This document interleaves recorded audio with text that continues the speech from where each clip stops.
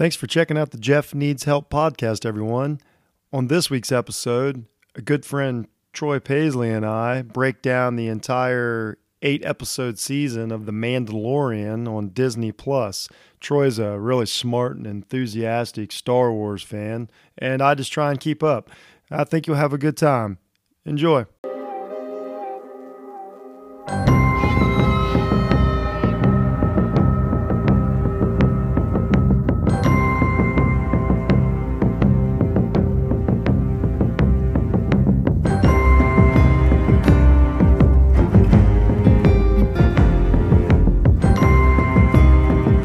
Hey, thanks for joining the Jeff Needs Help podcast, everyone. We really appreciate it. This week, my friend Troy Paisley is going to help me discuss one of our favorite TV shows of the year, or last year, however you want to say it, The Mandalorian. So, hey, thanks for coming on, Troy. How are you? Yeah, thanks for inviting me on, Jeff. It's been great to catch up with you. It's been a while since we've talked, so... share a common interest in this Mandalorian stuff, so I can't wait to jump in and discuss it with you a little bit. Absolutely. So, so first of all, just the overall take. When did you have Disney Plus before they released The Mandalorian, or is that why? I didn't, and that's one of the things that I think I love the most about it is just it was a pleasant surprise. You know, most of the time I'm a big sci-fi fan, and everything that's about to come out, just like the anticipated Picard Star Trek series that comes out next week. Oh my gosh! I'm trying to read a little bit about it, but not read too much because I have a tendency in the past to like read too much into those and come up with a lot of spoilers and things like that. But yeah, Disney Plus kind of was one of those things. We were going to hold off for a while, and I'd heard very little about The Mandalorian. It seemed cool, but not worth adding on another subscription service and all that right. With everything else that we have. But then I was actually on my phone just surfing through some articles, and I came across a thing that Verizon Wireless, if you have unlimited cell service with them, which we do, we have to because we have a 16-year-old daughter that flows through data like it's water. I hear that. So I came across a little thing that you get a year free of Disney Plus. So it's like, heck yeah, I might as well take advantage of that and check out this Mandalorian show and see what it's all about. And it was right around pretty soon after the second episode had dropped. So literally as soon as we signed up for it, it was over the weekend. I'm sitting there with my wife, and I'm like, you want to check it out? Sure, let's go ahead and play it. And by the end of the first episode, we were both hooked. Okay. You know, she's kind of a sci-fi fan by default since she lives with me. We've been married for 24 years. I drag her in as much as I can so I can have somebody to talk to about it. But yeah, she totally loved it, and we've just been hooked ever since. Yeah, that's very similar to mine. Actually, you're kind of a part of mine. So I was the same way. I knew I was going to get Disney Plus because I'm a huge Marvel fan, and obviously. Yeah. And so I'm not exaggerating when I say I try to watch a Marvel movie. Like, I may not watch the whole thing, but almost every night. It's just kind of my thing. Wow. So once Disney Plus got it, I told, same thing. I told my wife, I'm like, oh, I'm definitely getting Disney Plus. It's not even a matter. It's just a matter of time. And I was going to wait like you. New Star Wars show was coming out.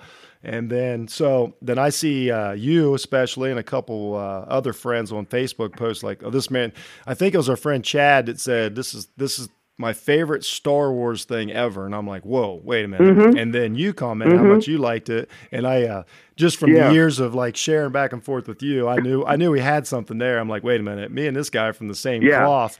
So I immediately, I'm not exaggerating. I signed up within minutes after reading that post and clicked on. Oh yeah. And there was 2 episodes out when I got on, and same with you. I couldn't have been more blown away. And I'm not a huge like outside of the Skywalker, series fan. Like I think I've read some comics over the years, but those are still about, either Darth Vader, just to get some backstory. Yeah. I watched some of the Clone Wars to try and fill in the gaps. And I guess quick note about the Clone Wars is they helped take the bad taste out of that I guess you want to call it the second trilogy out of my mouth. So the Clone Wars kind of help with that pain and suffering. So anyway. See, I've never even seen any of the Clone Wars. I've seen like bits and pieces of them, but I haven't sat down to watch any of those or the Rebels or any of the cartoons that are kind of considered canon. So we're kind of on the same level playing field. Like the main saga is where it's at. Absolutely. But I do recommend, if you ever get a chance, the Clone Wars is long, but it really fills in a ton of gaps, between it's between episode 2 and 3. And like I say, it's way better than those movies. Like you actually like the character. And just the Obi-Wan character in it he is perfect. So I guess there's an Obi-Wan show coming out too. So, but before we get too sidetracked here, so let's just start off. Let's just kind of go in order here, and we'll kind of just bring things up, like you said yesterday, organically. So the first episode is called The Pilot. So that's where we this is our first look at a Star Wars setting, not in the movies. So that's a big deal on the TV. And I don't know about you. As soon as they showed they're in the canteen, I thought it was just gorgeous. Like immediately, I'm like, "Whoa!" Yeah. I think one of the things that I've said several times is, to me, this is the first time Star Wars has felt like Star Wars since Star Wars. Yes, and I think it has the familiarity, the nostalgia, but they're not shoving it down your throat quite as much. Yes. I'm so over all the prequels and everything, and fitting everything in a nice, tidy little box. I'm tired of the retelling and the rehashing of the same stories in a different way. This is just fresh and new and different and unexpected, but it's familiar at the same time, if that makes sense. Oh yeah, I mean, so Jon Favreau creates this series, which this guy he has a huge spot in my heart, because he put out the first Iron Man, which started the greatest franchise in movie history to me. But I thought the same thing. As soon as I watched it, I'm like, this show already was made to get me to watch. I'm a classic, grew up with Star Wars, the original Star Wars fan. As soon as I saw it, I'm like, holy cow. I'm in. And to touch on what you said, they did a great job. Like, wait, I recognize this place. You never think in your mind, like, hey, somebody else could have been there besides Han Solo. You know what I mean? Like this place always, so it gave it like, this place is always there, not just when Han Solo's there. And I guess I didn't pick it up when I first watched it, but in the show, when they're in the cantina, there's actually the laser burn mark on the wall, to where where they shot in the original Star Wars. Yeah, they actually put the burn mark on the wall. So just little things like that. Who shot first? Yep. And then that leads us out. They take the he gets his bounty. We're learning more about him as I'm not trying to rush it here. I just know we have a lot to get through.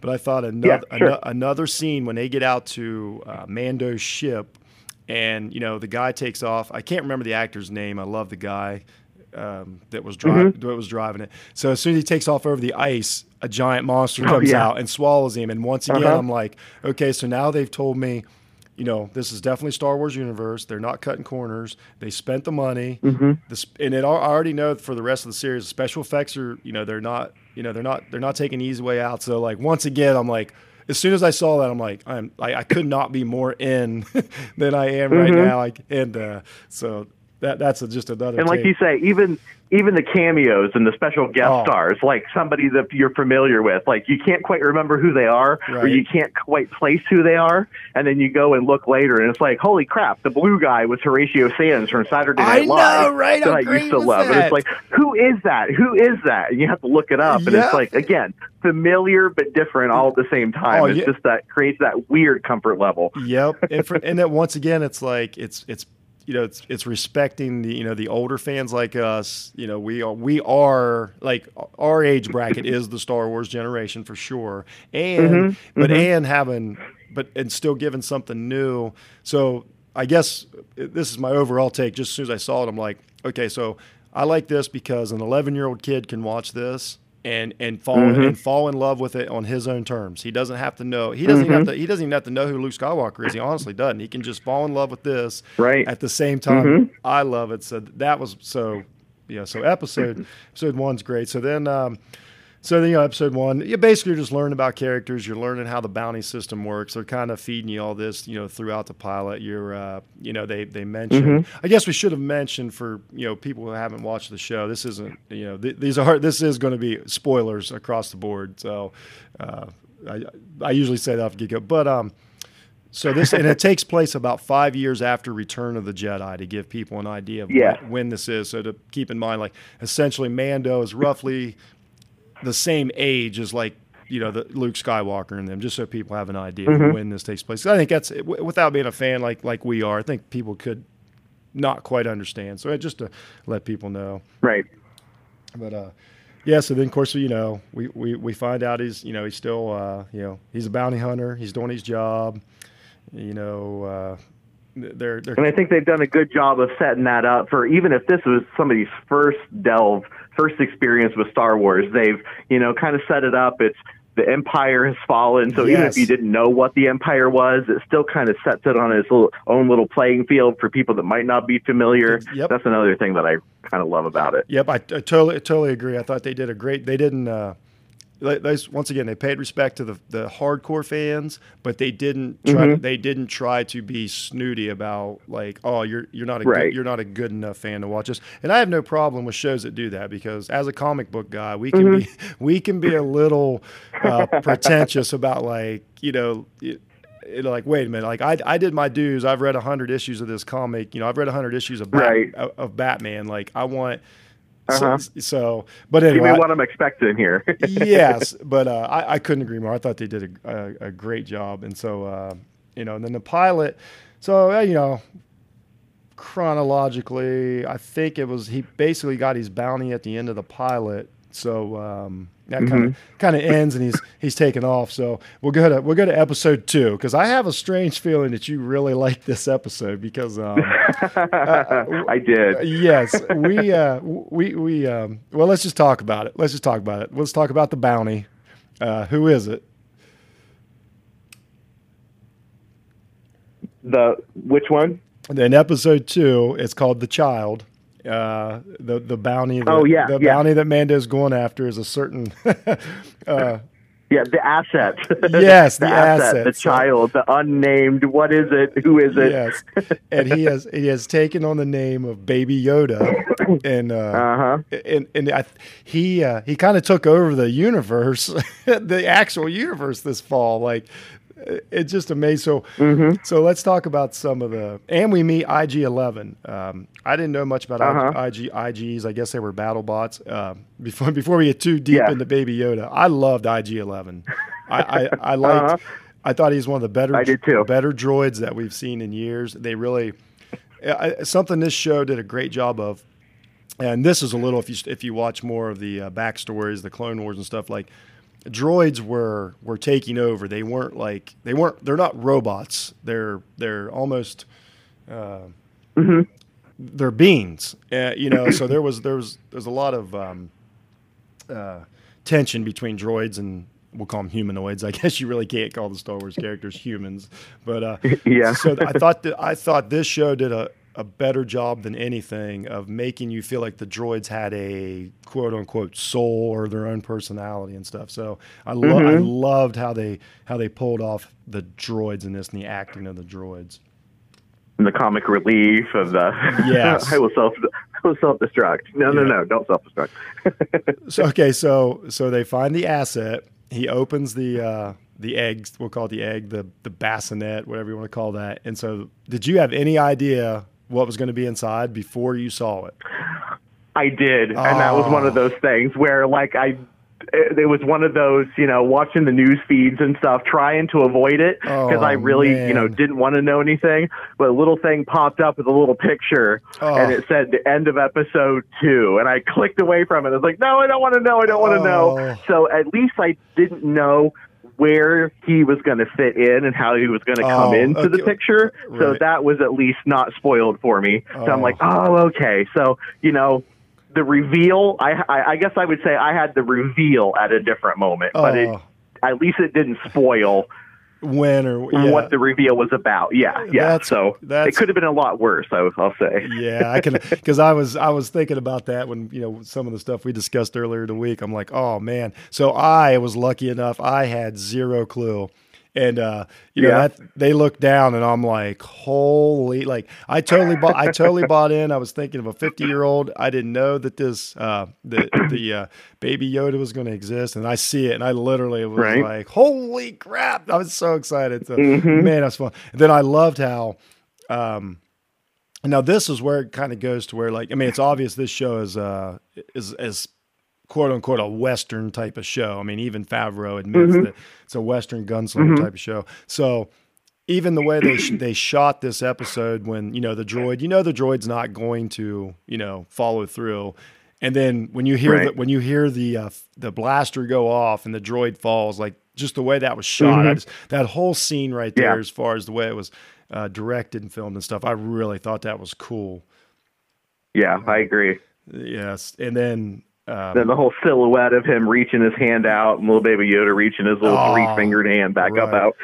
So here's a technical question for you, because I know you're into this side of it too. How do you feel about most of it? I think almost all of Baby Yoda's scenes, he's an actual puppet. He's a physical puppet rather than the CGI version. Yeah, and that's something I love. A good mix of a practical effect mixed with the CGI. Yeah, it just makes him more real. Yep, that was one of my least favorite things when they started doing all this prequel stuff. And even when George Lucas went back and added the extra scenes, like they just don't match. The CGI is not totally there yet. Totally agree. And, original Yoda was a full-on puppet. Yes. So I love that they're doing that good mix just to give him some realism. I thought the same thing. One of my first thoughts. I'm like, oh, thank goodness I don't have to, like, and the acting's better when you have a puppet there. Like, right. You have something to act to. Yeah. Oh, you know what? So speaking of acting, let's talk about Mando himself, Pedro Pascal.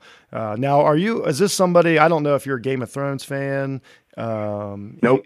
So he was in that. He was in it for about a season and basically stole the show.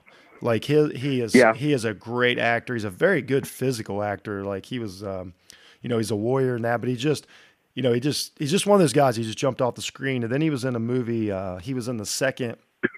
Oh shoot! What's the name of the movie? I can't believe I can't remember it. Oh man, I can't remember right now. Anyway, he was in another movie to where he played, this American cowboy. Oh man, what's the Secret Agents from England? The crazy movies. Oh, I don't know. So anyway, I like this guy. So I loved how he acted with a helmet on, and yet somehow you felt like emotion. You like the way, that's a very hard job, and I thought he pulled it off. Yeah, and to me, it was a little bit different because I had no idea who this guy was. I'd never even seen his face. Oh, and I saw his name. That was one that I didn't even run to Google and look him up because to me, that was part of what created the empathy was the mystique that surrounded this guy. There's a mystique that surrounds the Mandalorians. There is this mystique and ambiguity that surrounded this guy, not knowing who he was, just kind of leaving it up to the imagination. Oh, that's wonderful. Honestly, I could have gone the whole season without him taking his helmet off. And preferred it that way. Yeah, we're going to talk about that when we get that episode. I definitely got some. That is a hot button issue among Star Wars fans. So So Pedro Pascal, great actor. What we got here? I'm looking right at the movie he's in. It's one of my favorite movies, and I can't remember. The Kingsman. I'm sorry, The Kingsman. He was in the second Kingsman. Oh, okay. I don't know if you've watched The Kingsman, but. They're really fun, entertaining comic book type movies, and he plays a great, an absolute great character in it. He's just a wonderful actor. He did just a superb job. He's one of the sci-fi. This isn't the last time you'll see him. Let's put it that way. If you watch, he's going to be in a ton of these movies. So great, you're right. Great job with doing it with a helmet on. It was unreal. So yeah. So then we go into the Sin. So essentially, he takes the asset. Hold on, before we move on to that, there's one other thing. There's one other thing I think we have to talk about the second episode, and that was the Jawas. To me, that was a total kickback to nostalgia. Oh, yes. And where they tie in, they never played a really, really big part in the movies, but I had a Super Nintendo and I had Super Star Wars, and I played the crap out of that game. And every time you shot one of them, they let out one of their Utini. Yes. And that sound, I was like, give me an Utini, give me an Utini. And they finally did it, and I about went through the roof. And you're totally right. You can even get to this little place in the game if you punch in the secret code, where you can play all of the music that's in the game, and you can make the different sounds, the blaster sounds and the Utini sounds. So I'd sit there, Utini, Utini, all day long, and it was just hilarious to me. And part of the game, you did kind of what Mando did trying to get into the Sandcrawler in the Super Star Wars game. So that was like a big piece of nostalgia just like thrown right in there. I am so glad you caught that. I'm trying, that's why you're here. That's why you're helping me. You're totally right. The scene with him, trying to get in the side and he's battling. That was awesome. That was an awesome action scene. So I think that's one of the things, speaking of Mando, it's kind of fun about like, this guy's a warrior, but he doesn't just mow through everybody. He's gritty. He's vulnerable, but yet he finds a way to get it done. I think that was a great thing rather than just making him, him an action hero and nobody can stop him. Like, no, he falls down, he gets knocked down. So if you have to forgive me, I forget, is this when we meet the Mudhorn? Is that episode 2 or is that 3? When we find out the creature that he fought. Yeah, I think that was this episode. Oh, okay. I'm pretty sure because that's when they dismantled his ship when he was out getting the asset, and he comes back and his ship is torn to shreds. Oh my gosh! And they're throwing stuff around. So another thing about those guys, like they just in every Star Wars, they have no problem they just blow these little guys away for no reason. I'm like, I know they're not the best characters, but they are ruthless with the Jawas. Yeah. That always caught me off guard. Like, even Obi-Wan is like that. So, I totally apologize for that. I got my episodes out of order. So, he has to go get we find out he's getting the egg. And what a great now see, this is where CGI worked out great. This scene looks great when he's fighting that thing.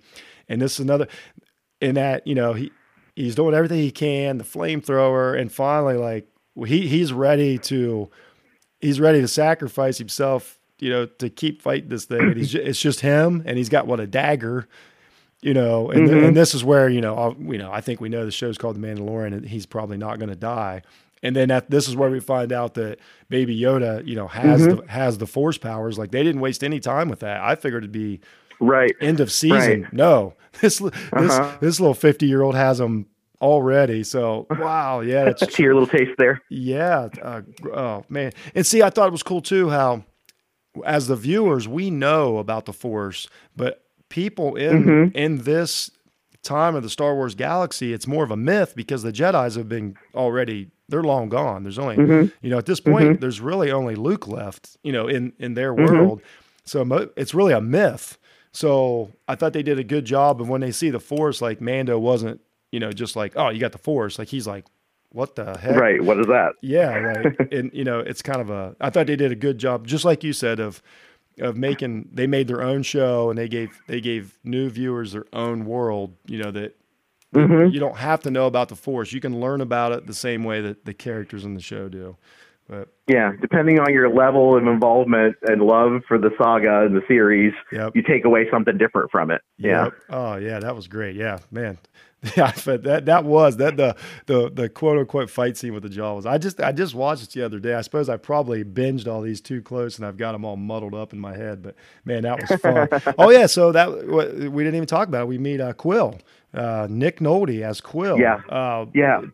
Pretty cool character. I like this guy. Yeah. I fell in love with him right away. Yeah, me too. He looked great. I thought it's perfect for Nick Nolte. He's just, he's a little off.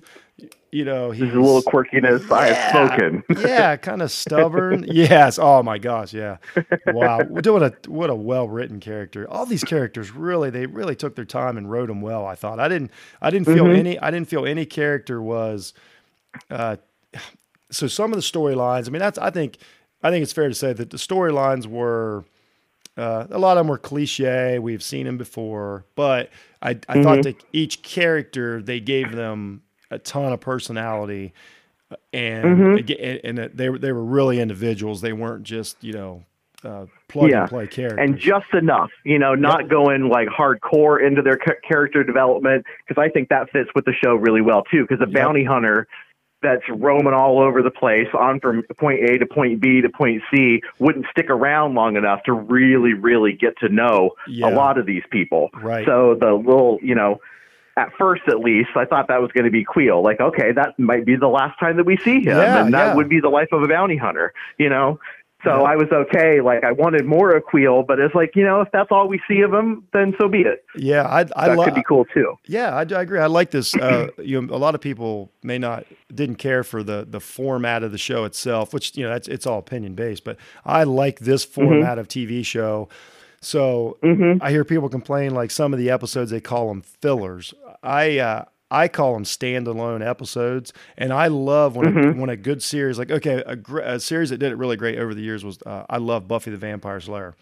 So maybe twice a year, they would just put out an episode that you could watch anytime. You didn't have to know what happened the week before. You didn't care about what happened the week after. It was just a standalone, fun episode. And I like that. I don't need a cliffhanger every week that if I want something, if I turn it on and that episode's on, I can just enjoy it as it is. And I thought this show did that great. I credit the show for it.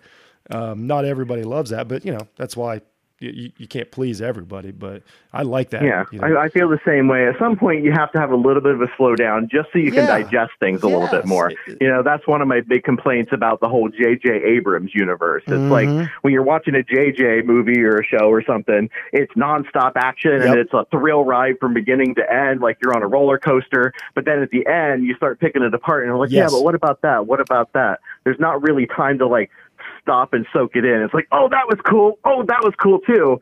Sometimes I think it's good to really digest things and, get them stored in your brain before you move on to the next part. Yeah, 100%. So, I thought this show did great. That, I mean, I look at this show too. Like, I know it's 8 episodes, but I look at it as they've already announced season 2. I never watched it as a one and done season. So I'm looking as like they're building on, I'm guessing you could probably get 5-6 seasons out of this pretty easy. So I look at it. So maybe from me looking at that viewpoint, I wasn't impatient. Like I didn't need every answer. I just enjoyed it episode for episode. I think it sounds kind of like you did too.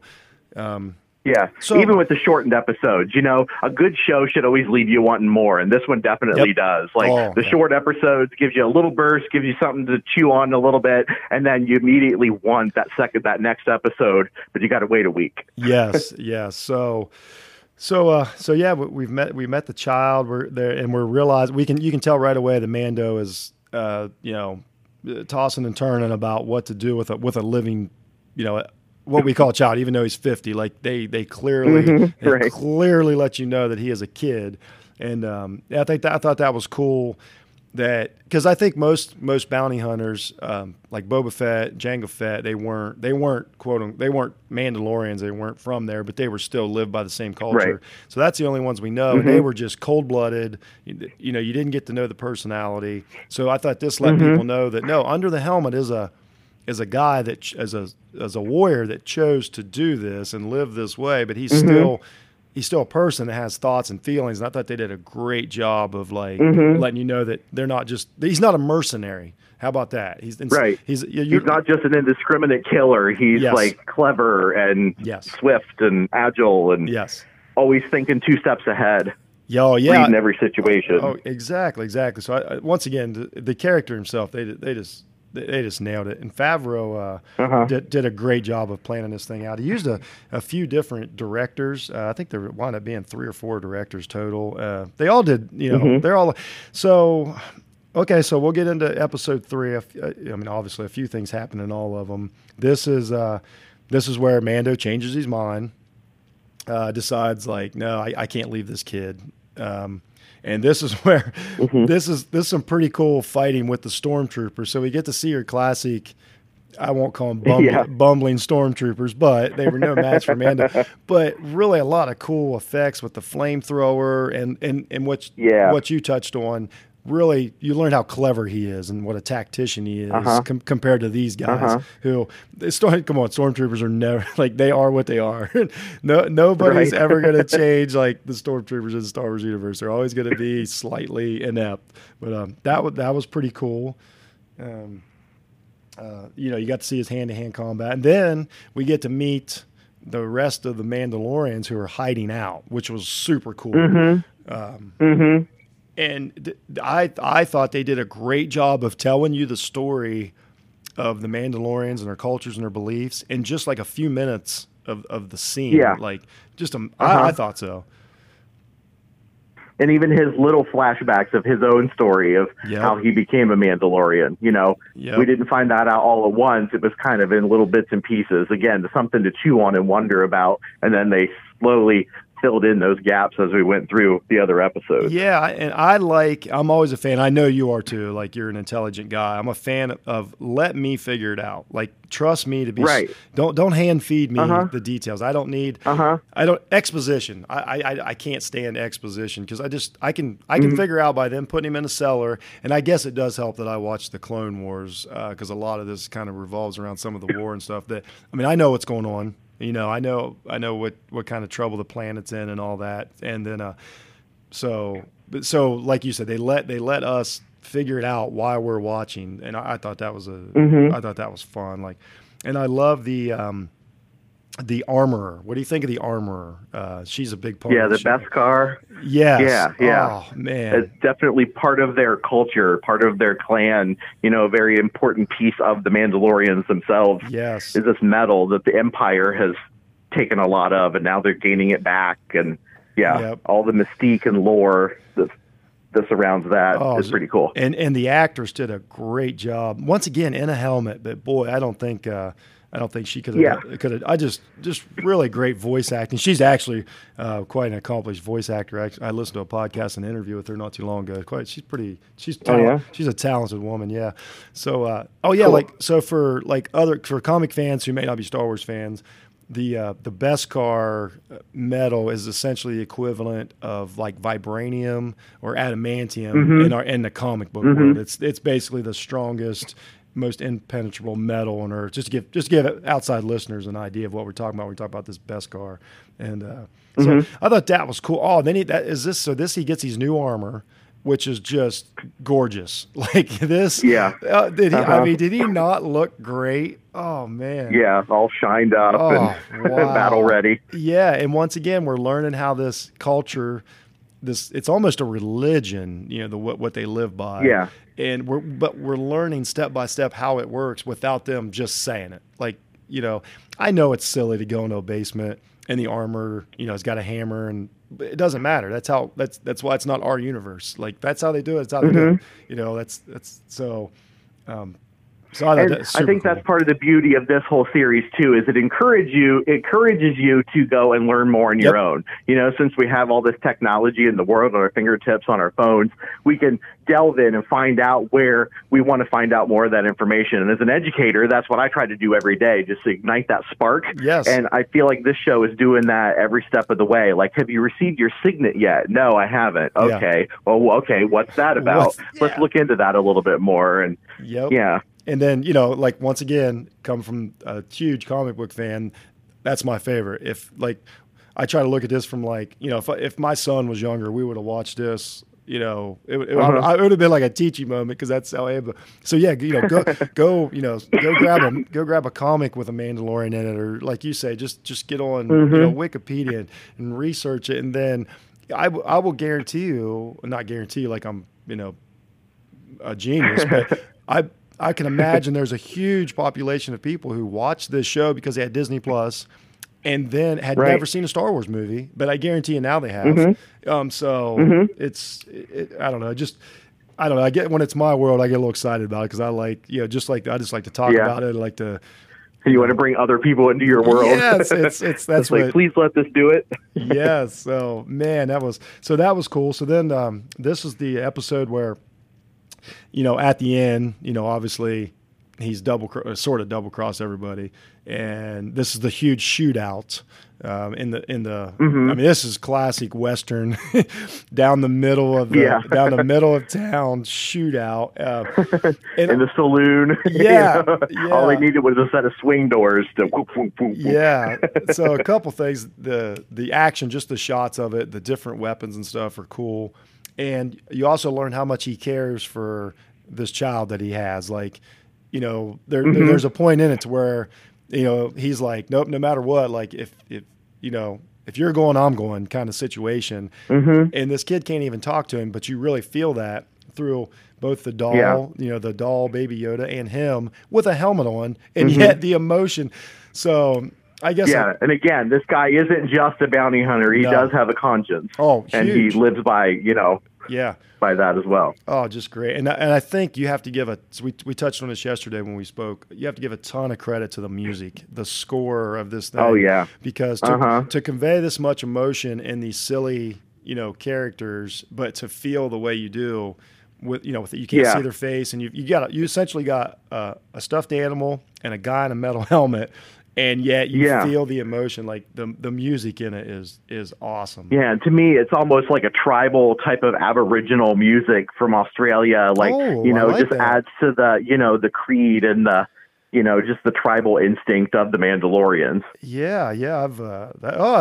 I tell you what, that's a great pickup. I haven't thought about that, which, once again, it's like you can almost hear a didgeridoo in there somewhere if you try hard enough. There's not one, but it's like kind of has that abstract feel to it. Like that was the inspiration around it. Wow, and that, you know, and that's a good correlation from the Mandalorians of the way, you know, their family system works and stuff. That's a great observation, man. I really like that, and you're 100% on. Yeah, because I've been listening to the soundtrack a little bit, and so now as soon as I'm not a music guy, so you would pick that up, and I wouldn't. But now once you say it, I'm like, wow, man, that's a great point. I like that a lot. So yeah, the music was just awesome. So it's just the absolute complete package. You know, like the music, the end credits where they show the concept art, and I don't know if that's like the original concept art that they storyboard each episode out with, but it sure looks like it. Yeah. And how cool is that if that is what they use to storyboard these out, that they're sharing those with us at the end, kind of showing a little bit of their process too. Oh, that was great. And they're just beautiful. Yeah, I should have done the homework and wrote down who drew those. I heard him talk about it, but yeah, it was definitely on purpose. But wow, that was I mean, that's probably the best end credits. Like, I didn't even turn it off. I would like watch the end credits just to see this. And once again, I want to hear the music until it ends. Yes. Oh my gosh, it's sometimes I even rewind it and listen again. Yeah, they really put these, and that's what on my rewatch of the whole series. Like it actually did get better. Like when I watched it the first time, I really enjoyed it, and I knew the storyline was, you know. So here's what I'll say about the storyline. Like, I know it's cliche, but then I thought to myself, well, yeah, because I'm 44. Of course, I've seen this storyline 100 times, but I had to see it somewhere the first time. You know, a 10-year-old kid, 10-year-old kid's probably like, oh wow, this is the coolest, you know, shootout. He might not have grew up on westerns like I did. You know, that were so.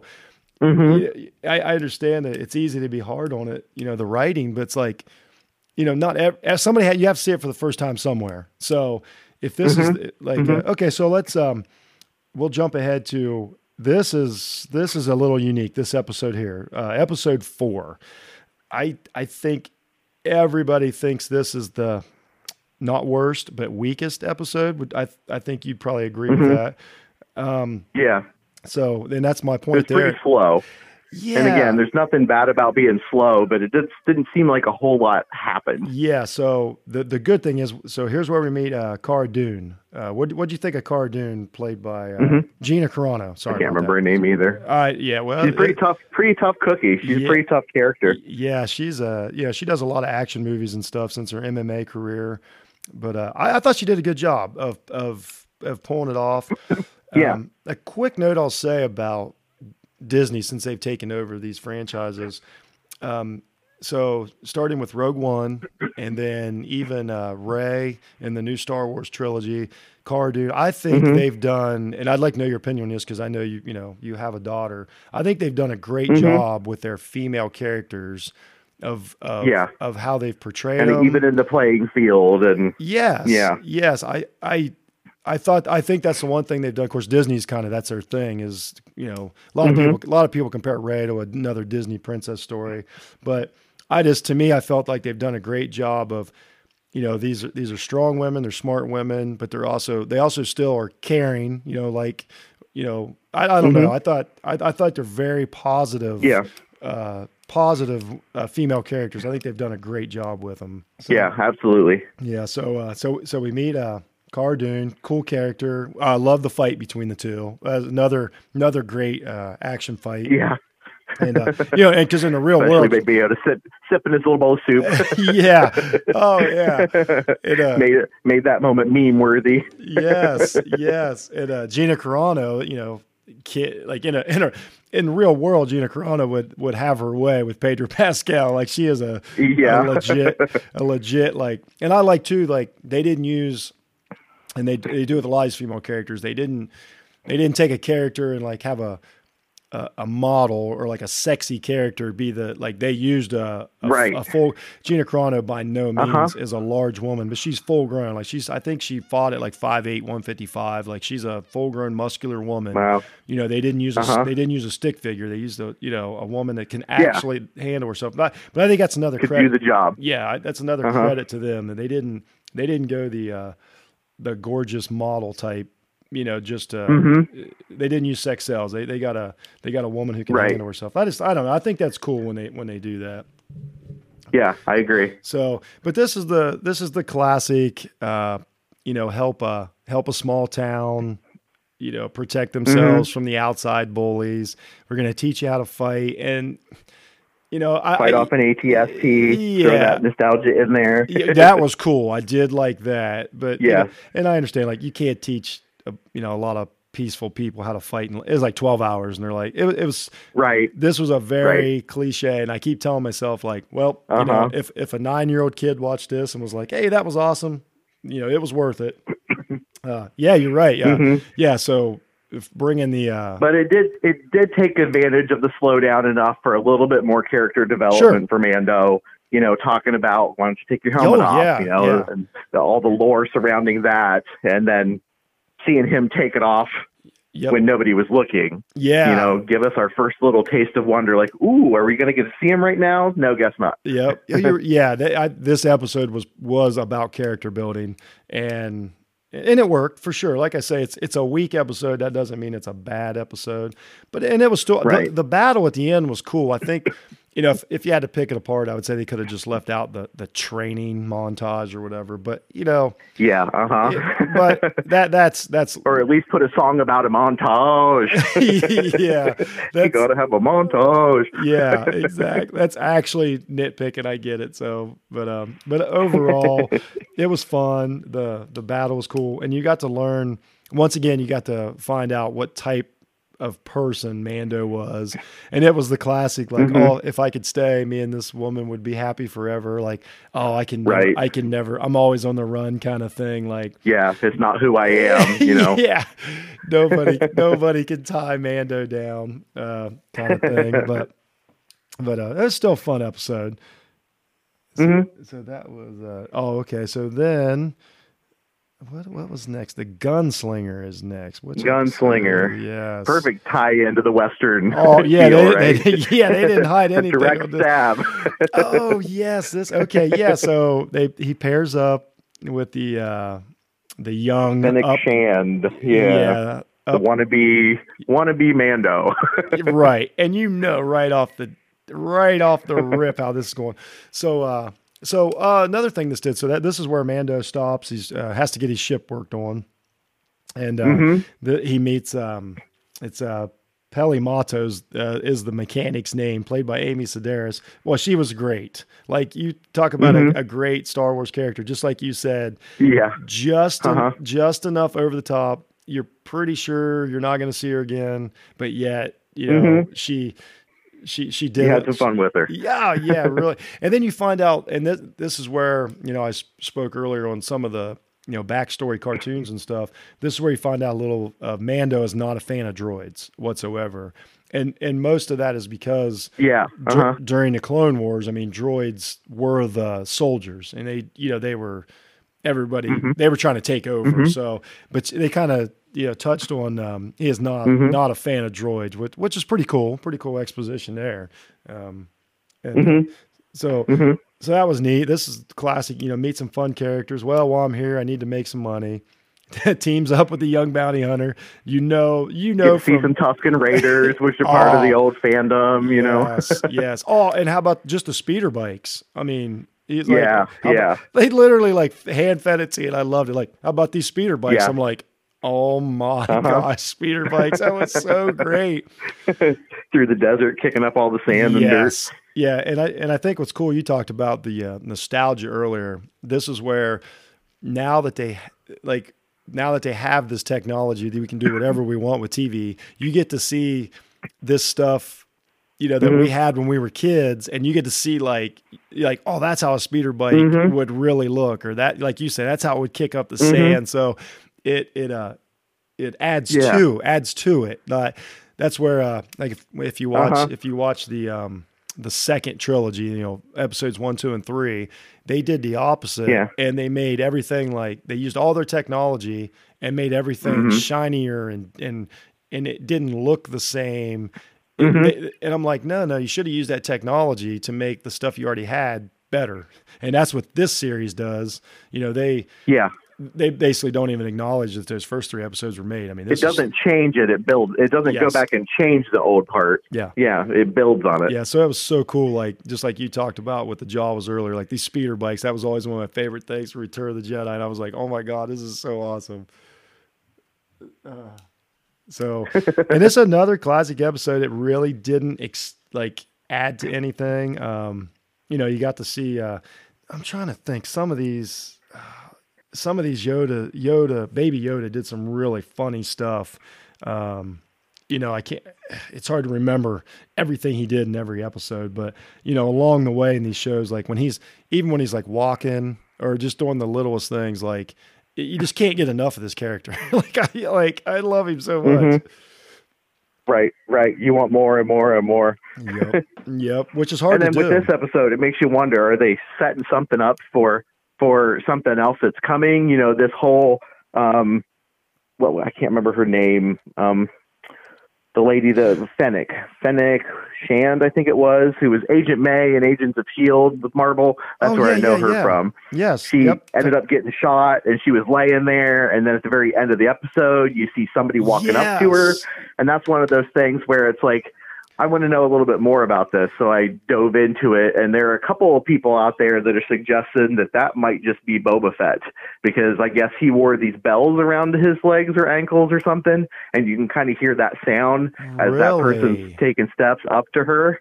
So another fan theory that we'll have to see if it's true. Oh, that's and it's great. Like, is she really dead, this Fennec person, or is she still alive? It just leaves a little what if. And you're right. So that was that's right. Yeah, it's I'll try to pronounce it correctly. Ming-Na Wen, which she is she is a great actress. She's been around a long time. Yeah. And she is. And you wonder, like, you don't put somebody that accomplished in a role that she's not going to last. For that. Yeah. I liked her that short of a little stint. Yeah. I like her in pretty much everything she's in. She just carries herself like she just got kind of a cool way about her. I can remember she was in sitcoms in the early 90s, and I've been a fan of hers for a long time, but there's got to be something to that for sure. But that was cool too. That was the scene where she's trying to pick him off from a distance and shoots Mando in the armor, and I can't remember what his quote was. And the younger bounty hunter mentions something about the armor, and he's like, "Well, you're not wearing Beskar armor," or something like that. Just it was a cool. Yeah, yeah. I don't wear Beskar. Yeah, you don't. Yeah, that was it. Yes, nope. Thank you. I think he's like, nope. No, you don't. And but I don't wear Beskar armor. Oh nope. yeah. He's like, yep. So just just more character building with this guy. Man, that was just. That was great. So I actually really liked this episode a lot. Yeah, me too. Because you dug into the plane. You got this mechanic is cool. You got to find out about, the animosity with the droids more. Like you say, you got to meet Fennec Shand. It had a great ending. Yeah, I'm just, speeder bikes. Like this was a full episode that really, you got to learn more about, expounded on, baby Yoda, and that he is a child and he does need taken care of, kind of thing. So, and I don't know, it was a good episode. Really enjoyed the gunslinger. Yeah, I did too. That was cool. Oh, man, just everything about it. Yeah, that was one of the fun. That's a perfect one. When I did the rewatch, I was like, wow, I liked that episode a lot more than I thought I did. So, the rewatch was. I'll probably watch it again. So then we jump in. So next episode is without a doubt my favorite, is The Prisoner. I love this. I love everything about this episode. It has everything we've already talked about. It's got throwbacks to the fans. It's a classic. And I'm a heist guy. If there's a movie about a heist and planning things out and things gone wrong, like, I am in. So this is a classic heist episode, and I loved it. And it was a classic on an enemy ship, ducking into little corridors to avoid the blaster fire. and just the actors, total fan service. Just the actors in it. You got the Mark Boone Jr., he owns it and everything is in. Bill Burr. I mean, let's talk about. I don't know like how much Bill Burr anything you watch, but I thought he did a great job in this episode. Which one was he? He was the guy with the he had the gun, like the third gun that came around like on its own. Oh yeah, Yeah, he was the one. He's the one that said something about, he's like, I wasn't a stormtrooper, wise ass. what a great line. Something about his marksmanship.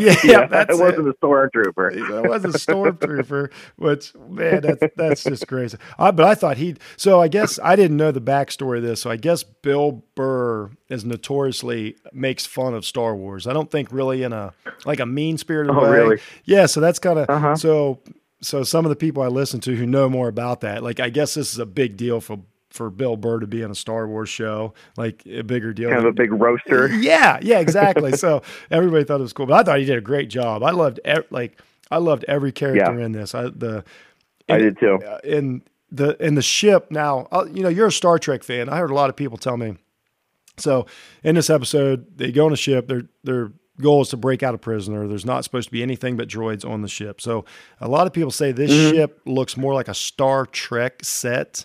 Did you feel that at all? Did you pick up on that at all when you were watching it? I've only heard it said. Not really. To me, it totally read Star Wars. I did too. Like I say, just ducking into the little corridors and stuff, gosh. And the way the doors opened and closed. And yeah, it was totally Star Wars to me. And I'll go with you on this one.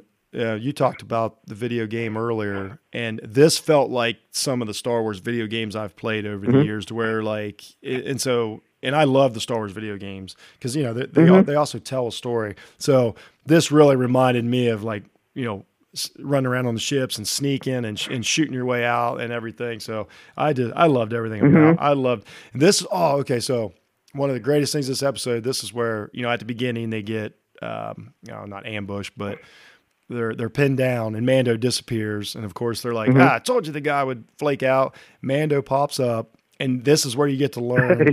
This is where they get to learn. And as they're learning it, we get to see just what a great hand-to-hand combat guy Mando is. This scene where he takes on these, the part where they all just stand there and watch him in action.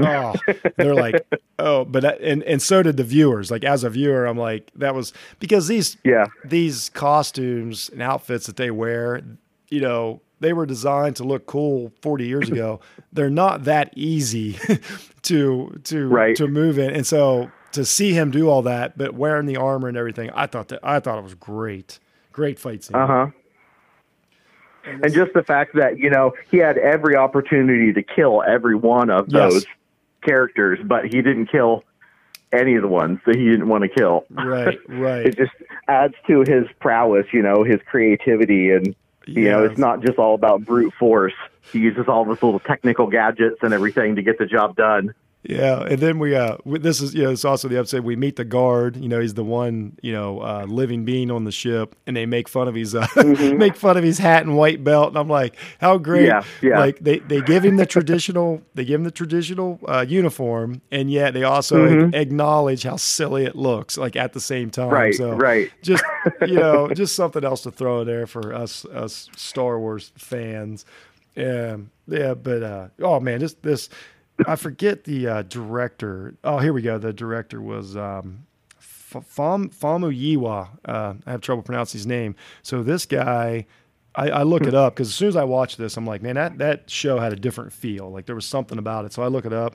Oh, this guy's directed, directed some of my favorite, movies over the years, and so I totally get, where it came from. But I thought this was just. As itself was the best directed, the coolest. Yeah, it looked great. Just perfectly thought out from beginning to end. A nice tight little package with the bow. Yeah, I thought so. And then how even when he comes back and hands the quote unquote the bad guys, he leaves the beeper. Also, so at the end of this episode, and then just leaves. Yeah. So at the end of the episode, this is a huge moment. So the X-wing fighters show up. Which was so cool. You might have read this. Did you know that the pilots were the 3 directors of this series? Oh, really? Yeah, that's awesome. The pilots were the 3 directors of the previous episodes in this series. That's who was actually the actors in that. So that was a super cool scene. Oh, okay. So holy cow! I skipped through this too fast. Another one, the droid. That was part of the I got it written down, the ragtag team of misfits. The droid that was with them that flew the ship. Another great droid character. Oh yeah. I thought they nailed it with this guy. Man, I can't.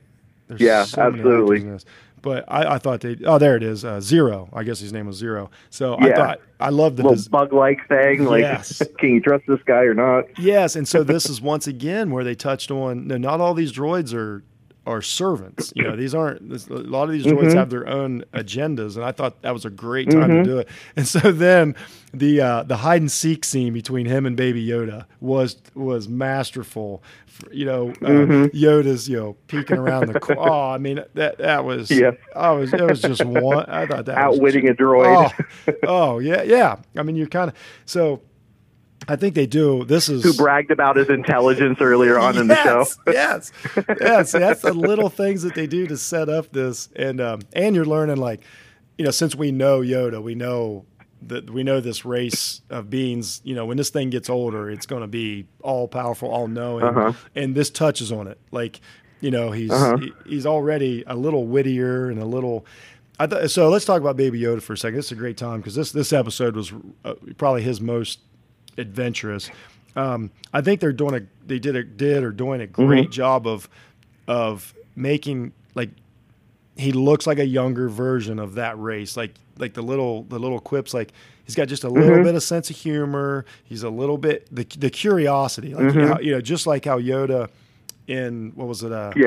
Was it Return of the Jedi Star Wars where he's going through Luke's stuff, like rifling through his bag and stuff before Luke knows he's the Jedi. Yeah. And this Baby Yoda touches on all that. So you're like in your mind, you're like, even though these are made up beings, you feel like you're like, I knew it. That's exactly what those guys do. And you're like, so I thought they did doing a great job. And he's a child, but how innocent is he? How much does he know? Right. Is he really a toddler or does he I don't know. Yeah, and we don't know yet. No, but I just think they're doing a great job of giving you just enough that you're like, no, this is definitely the same type of cat that the Yoda we know was. I mean, I don't know. I can't say enough about the character development in this show, and then. Who knows? So now we have this. And go ahead. Uh-oh. Oh, I'm sorry. I thought you cut out there. Oh, man. Sorry about that. My screen went blank. Are you there? Yep, I'm here. Oh, yeah, you cut out too. Yeah, I think we both cut out. Oh, okay. A little glitch there. Okay. Well, I'll erase that in post. But cool. So, yeah, we're just talking about Baby Yoda. Well, Go ahead, sir. Yeah, one thing about Baby Yoda that I think is interesting too is we still don't totally know why they want him. They haven't really come out and said it. You know, there have been little glimpses here and there of, oh, well, if you bring him in cold, that would be at a lower price. No, we need him alive. And then the one time right before he went and extracted him back out from them, he was watching them through the wall with his little thermal sensors and everything, and said something about extracting what you need from him and be done with them. Like, we still don't know exactly what their plans are for this little guy and why they want him so badly. Right. Yeah. Now, somebody, I'm not a backstory geek on Star Wars, but I did hear him. I guess there's something. Okay, so anybody who's force sensitive, I guess there's actually something in their blood. I can't remember. The midichlorians. Yes, there you go. So we're assuming. So if you have a lot of those, you're strong with the force.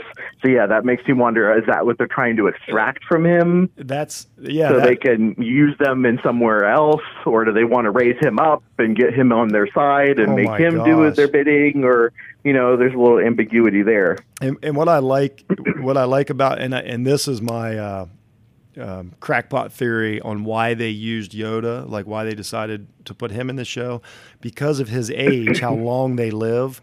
They can have Yoda at 50 now, and so in theory, in their real time, the next trilogy with Rey and everybody is only 30 years away.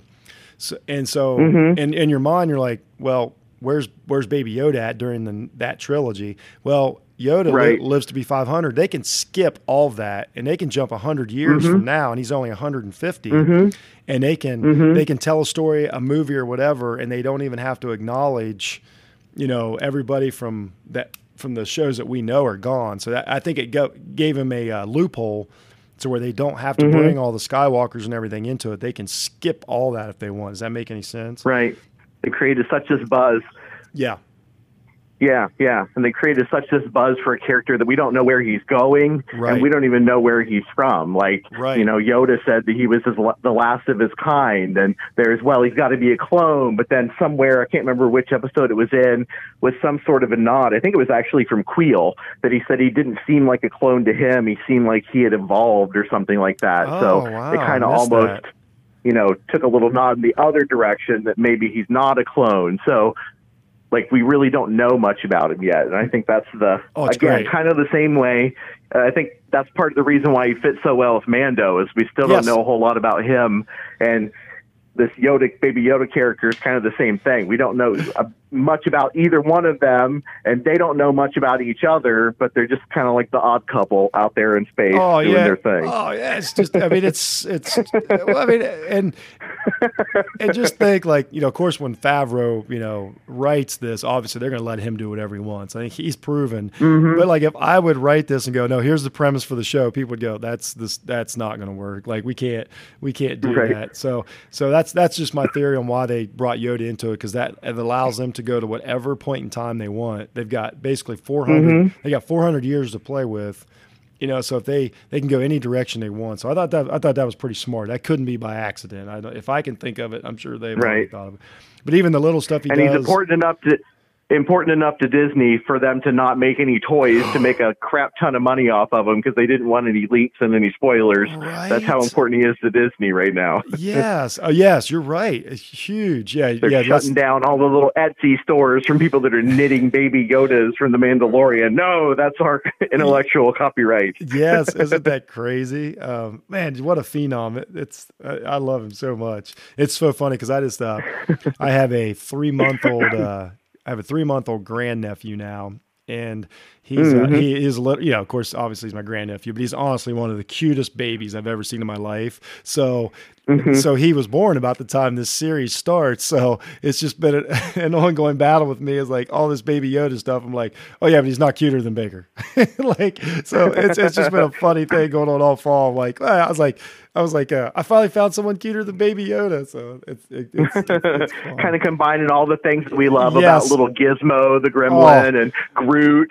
Old Groot, Baby Groot, teenage Groot, kind of all in one package. Oh man, and I love how Mando, treats him like a person. Like he doesn't just like keep him locked away. Like when he's flying it, he's just letting him run, like kind of just like hang out. I think that is so cool.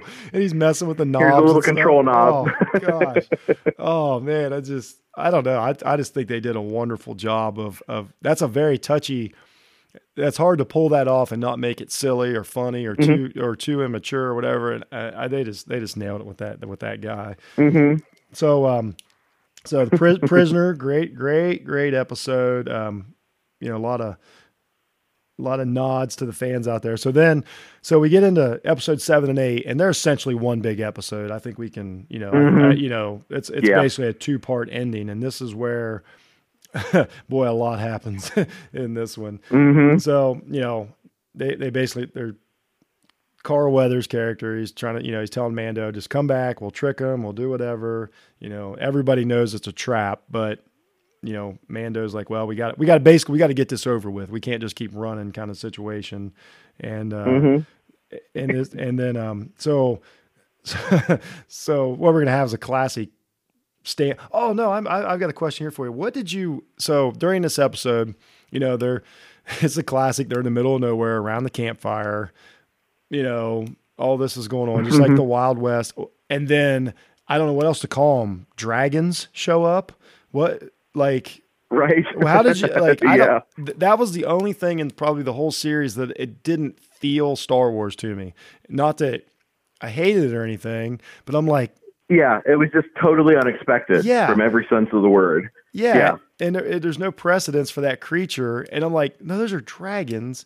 And I know that's and it's also what Star Wars does. Like it goes back to, you got the monster in the trash compactor in the original. You've got the living, I don't remember the names of these, like when a Han Solo lands the Falcon inside the mouth of the planet. Like you've always got these surprise things. So I chalk it up as like, well, that's what happens in Star Wars. Like you don't know in the galaxy far, far away, never, ever, ever be comfortable. Yeah. You never know what's around the corner. Yeah. So then, and that leads into, the dragons attack. They bite. I need to get this gentleman's name.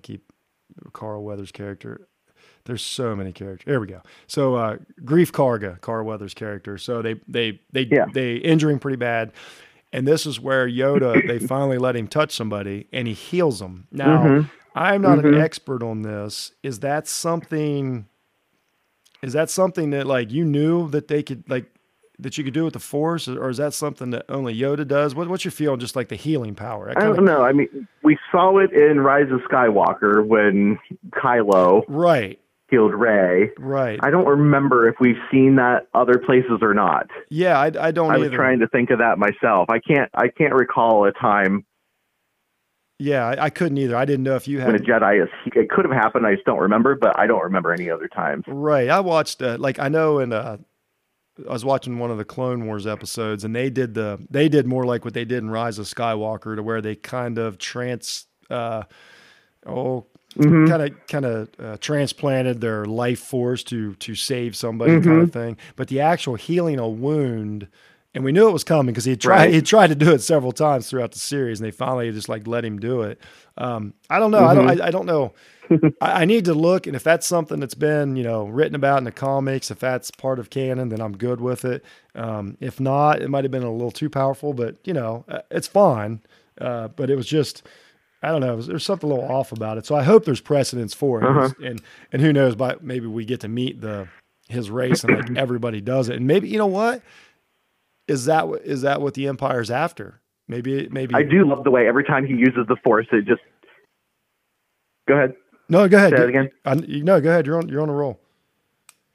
I think it's the cutest thing how every time he uses the Force, it just totally drains everything out of him. He's exhausted, and he just slumps over in his little coat. Yeah, I was thinking the same thing. He just kind of passes out. I love it. He goes to sleep. He's like, and I'm spent. Yeah, that's so cool. I think that gives it gives value to the Force too, to know that it's not magic. It's actually it's an effort that is in him. So it kind of I think it gives a little more backstory to the Force power itself, when they do that. And it's just cool. It's just cute as can be when the little guy passes out. Oh man. So this same episode, just 3 little fat closes his eyes and then slumps over. Oh my gosh, it's great. And then they're like, then the rest of the time, Grief is like constantly like, make him do his thing. And they're like, that's not how it works. Yeah. And then he waves at him and then he waves back. And he's like, oh, never mind. Yeah. So, do your little hand thing. So fast forward, they wind up in town, they wind up pinned down. And this is where we meet the bad guy, Moff Gideon. Now, Moff Gideon, I guess what that means, I think I'm correct. The Moff part is that like a title, I believe? Like I think so. That's like kind of what I gathered. Yeah, I think it's like the same as like a general or something. And then he's because somewhere in the Star Wars universe, there's other Moffs out there. So this is Moff Gideon. Yeah. Now this actor, Giancarlo Esposito, I love everything this guy's in. Whatever he does, I'm in. Like I just love the guy since he was on a show called Homicide in the early '90s, and I couldn't get enough of him then. So another great choice. That they weren't cutting corners with this show.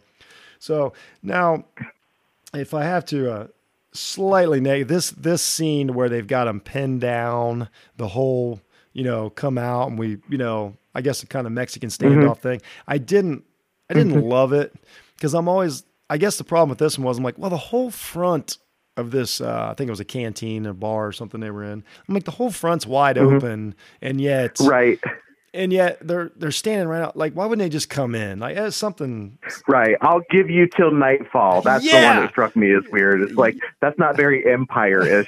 Right. Thank you. Yeah. So just get it over with. Like, what are you stalling for? Yeah. You're giving him a way out. You're giving him a chance to escape. Exactly. Like, well, but let's just wait long enough. That's another classic movie trope. Like, let's wait till nightfall and. So, and then at the same time, this is where we have towards the end of the episode, or at the very end of the episode, is where, Moff sends the stormtroopers out, and this is where they catch up to Quill, and we find out that he's yelling for Quill at the end. So we lose Quill, which was horrible. By this point, I'm invested in Quill. For sure. That was rough. That was brutal. Yeah. We kind of skipped over too. This is where they show the not programming of IG-11, but this is where they show They show into the nanny droid. Yeah, the nurse droid, which I thought was great. I thought the actual flashback, like learning scene, I was like, okay, whatever, you know what I mean? But as far as him changing him into a nurse droid, and then they also expound a little bit with Quill and Cara and everybody about, that they remind you there was a war, not that long ago, and things aren't totally forgotten and forgiven. So that was cool too to make sure you remember all that. But this is where we lose Quill, and so now we have our heroes pinned down. We have Baby Yoda's in the hands of the stormtroopers. Quill's gone, and so then we can talk in the bag of the stormtrooper. Yeah, so let's talk about the beginning of episode 8. The beginning of episode 8 starts off, and I don't know whose idea this was. They're freaking geniuses because they just one of the best scenes of the series so far. Yes, it just felt very like let's just pay tribute to the stormtroopers. Like these guys have been getting blown. Let's laugh at ourselves a little bit. Yeah. Oh, what a great scene! So, do you know who the stormtroopers were? The actors. I know who one of them was. Yeah, one of them was Jason Sudeikis from Saturday Night Live. Yes, I'm a big Saturday Night Live fan. Yep, so I love all these SNL people doing their little cameos. And the other is Adam Pally, I believe is his name. He's been in a ton of stuff. He shows like just does a great comedic actor. He was in like the New Girl. He's always just kind of a wisecracking. Not the typecasting, but like Zach Galifianakis type of guy. Anyway, really funny actor. Yeah. So those two, I doubt they were in the suits, but that scene was wonderful. And they're like, it's just like the whole, and then when they decide to pull out their blasters and he's trying to shoot the piece of machine, and they can't hit it. Oh man, just what a that great scene turns into, this is where IG-11, you find out why Mando is so nervous about him, because then this is where you find out what a badass IG-11 can be. This is where he grabs Baby Yoda, and he's going to protect him at all means. And we get the speeder bike scene through town, and he's just laying waste to the whole, army there, which I thought that was great. Like the way they showed him. And Baby Yoda having the ride of his life after being bludgeoned and punched. I saw a meme that had the picture of the Emperor, and it says, "I'm the most hated character in Star Wars history." And then it showed the Stormtrooper. It says, "Here, hold my beer," while I punch my back. Oh, man. So what a great scene. And another one, like, I probably like the droids more, maybe not more than most people, but I'm a big fan of the droids. And I thought this was another one to where they just added so much to IG-11's character, and you got a real feel for these battle bots. Man, I love this scene. So, yeah.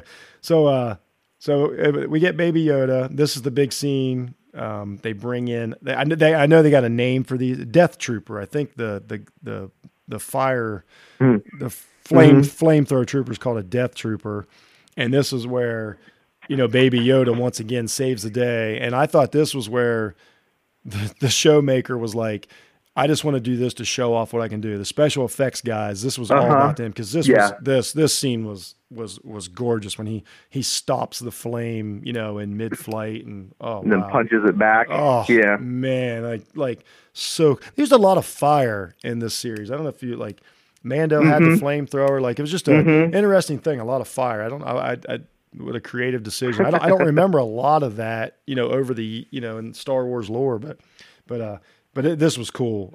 This was a cool scene. Once again, then we have our Baby Yoda as the hero. And so everybody escapes. Mando's severely injured, but he's a Mandalorian. He won't take off his helmet to be healed. He's like, leave me. So this is I won't call it controversial, but, a lot of people, sounds like maybe you were like, I could have gone with him never taking the helmet off. A lot of people are like, they should. I never want to see his face. So we don't know if they did this to where the actor's like, wait a minute, I'm in one of the biggest television programs of the year. Like they could see my face for 20 seconds. And it could be something that simple. But so he lets the droid take it off because, IG-11's like, well, I'm a droid. Like it's fine. Right. So you're being silly. I'm not a person. Yeah. Yeah. So this is the moment we get to see Pedro Pascal as Mando. Like it's a big deal, to see any Mandalorian's face is a huge deal. So that was they took a real risk by doing that. So, but I think it was done well. Like, even though I say I would have rather, gone the whole season or even the whole series and never see his face, I think it was good the way they did it, because I think it was good for his character development, because they're trying to get people to have empathy for this character. Yes. And I think that goes a long way to build that in the audience, to show us his face. And I thought it was really clever the way that they did it, because he was going to die otherwise. Yeah. And plus, with the whole droid aspect, it really was a really true growth moment for the character, moving from one phase of his life to the next phase. Yes. By letting a droid help him and actually save him. And having that involve taking his helmet off. Oh yeah, it let him be vulnerable, completely and totally as vulnerable as he could be in that moment. Yep. To be able to move forward and live. Yep, and it also expounded on, they see the Mandalorians see their way of life. It's a type of it correlates a lot to like religion. And this was a scene to where creed. Creed. There you go. And this was a scene to where a casual person's like, dude, just take the helmet off. Like, you realize that that Mandalorians are willing to die for their creed. And that was important. Like they totally showed it. Like, you're just like, dude, it's no big deal. Just take your helmet off. Like nothing's going to happen. Like he doesn't need it. He's not Darth Vader. He doesn't need it to breathe. They just don't take it off. So it gives you that, you're just like, just take the helmet off, silly. Like, and live. So, and everything you said was just spot on. Like they really did a lot to build a quality character. Like I mean, this guy's set, and this Mandalorian is set in Star Wars, lore forever. Like he is a part of people's lives now, like fans like us, So, but super cool. So he heals him. They get away. They're underneath. That we meet the armorer again. Some really cool scenes, and this is where I didn't catch it on the first one, and I caught it on the rewatch. Where she tells him, actually straight up calls him, no, like you're his father now. Like you have to get him to his people. You have to take care. And I missed that the first time. Because he's a foundling now, just as he was. Yep. So again, tying those two characters together. Because he's one and the same as him. He was an orphan, foundling, and now Baby Yoda is to him. Yep, exactly. So I'm glad I caught that the second time. It added so much. I'm like, so he actually, like, it's not just a correlation. Like he's actually been told, like, you're his charge until otherwise. So I thought that was super cool. They're a clan of two, and he got his signet based on that, and it's like. It's official. Yeah. So, and then we get to see the armor. We get to see her fight, which was super cool. Like you found out these Mandalorians are nobody to mess with. So that was right. Neat. And then, so now we have the lava river. What'd you think of the R2-D2 with legs? That's brand new. That's a little unexpected. Yep, that is brand new. That's just for that show. So that was neat. A cool little. Plus, you get a little nod to the R2 series. Another jump. But I thought that, like, once again we talked about it. They didn't change the robot. They just expounded on him a little bit. So now now we know someone did a different job. Yep. So that was cool. They escaped the lava tunnel. IG-11 sacrifices himself. You kind of see that coming. But once again, they did a great job. He took a droid, but by the time he sacrifices himself, you feel bad. Yeah. So they did such a great. Really cared about him. Yeah, did a great job with these droids in this. So this is where we have Moff Gideon comes, and the TIE fighter, and how could we forget it? So this Mando the armor gives him his jetpack. Like, holy! Yeah, he finally gets to use his jetpack for the first time. Moment. That's awesome. What a moment! I even had a note here. I'm sorry. I'm trying to. So now we've got, just like in a video game, he acquired another tool. Yes, and I think that's one of the things I liked about the show as much. I'm such a fan of the video games, and you're exactly right, and that's how it felt, and I loved it. So now we got Moff Gideon in a TIE fighter, and we've got Mando in the jetpack, and he uses the classic grappling hook. And I thought this. A lot of people thought it was silly. I didn't care. I thought the fight scene with him. And the TIE fighter and Moff Gideon, I thought it was great. I had a blast watching this. Like, me too. The logistics don't matter to me. It looked awesome. I could just see, like, me as a kid, like, this is something I would have done, like, on my bedroom floor, and to see it acted out, man, I loved it. And something that he couldn't have done literally moments before when he didn't have the jetpack. Yes. And it's like, okay, let's try this now. Add this to my skill set. Add this to my toolbox. Man, really a lot of fun. So he takes down the TIE fighter. Obviously he's saying goodbyes to they got to go their separate ways because now it's official. Like he has to get this little guy, to his home, wherever that may be. Our group has to split up. Typical stuff. Cara Dune's going her own way. We definitely haven't seen the last of her. She's a staple. And then right. So then I thought it was cool too. Like, I mean, I almost totally forgot about it. And then again, like, he just grabs Yoda or Baby Yoda, fires up the jetpack, and he's gone. I'm like, oh my gosh, that is so awesome. And then, so this is when Moff Gideon, you hear the famous saber sound. You hear the and you're like, holy cow. So and all the Jawas scramble. Yeah, exactly. The place is lousy with Jawas. Everywhere's lousy with Jawas. Yes. Trying to steal everything. Oh, there's so he cuts his way out of the TIE fighter. So I don't know if you know the backstory of the Dark Saber, or if you looked into it. didn't. I didn't have any clue. I'm like, what is going on? Why does that lightsaber look so weird? Like, it seemed like a backwards jump in technology. It was all like blurry, and I'm like, wait a minute, that's different. Yes, it's a whole different saber. So that's from the. I forget his name, but I think it was probably a couple centuries like before this timeline. There was one Mandalorian actually became a Jedi, like one Mandalorian ever, and he used one of the crystals to make what they call the dark saber. So that dark saber has existed in canon before this. Nobody's ever seen it. But it did exist. I've heard it's been in a couple of the Clone Wars. Yes. There are a few episodes of the Clone Wars where it's at least talked about or something. Yeah, and they think it's lost. So, I didn't recognize it. I had to do the backstory. But I guess to people who really know the story, like that was a big freaking deal to see the Darksaber. So, and then we don't know why Moff Gideon has it. We don't know where he got it, but we do know that now. Right. So now in this he line, means business. yes, exactly. We've got a Darksaber and we've got the Force, so we got a full-on Star Wars, universe, running parallel with the Skywalker universe. So just super cool. Like, and once again, they've already committed to season 2. They're filming it as as we speak. So, that was it, man. We went through it all. Went through the whole saga.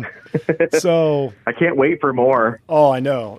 So I'm pretty sure your takeaway is that it was awesome. Like in general, it really high quality stuff. Can't wait for the next season. We talked about, even that episode 4 that's a little slower, I wouldn't call it a bad episode. I don't think there are any bad episodes of it. No. It's just a complete package. And I like how, as far as the making of it, I liked how they use different directors. It gives it unique feels. I'm a big fan of that. I thought the actors, I suppose Carl Weathers was what he was. He could be a little stiff. But everybody else, like you say, even when you go back to episode 1, like Horatio Sands, like everybody really put their heart and soul into this.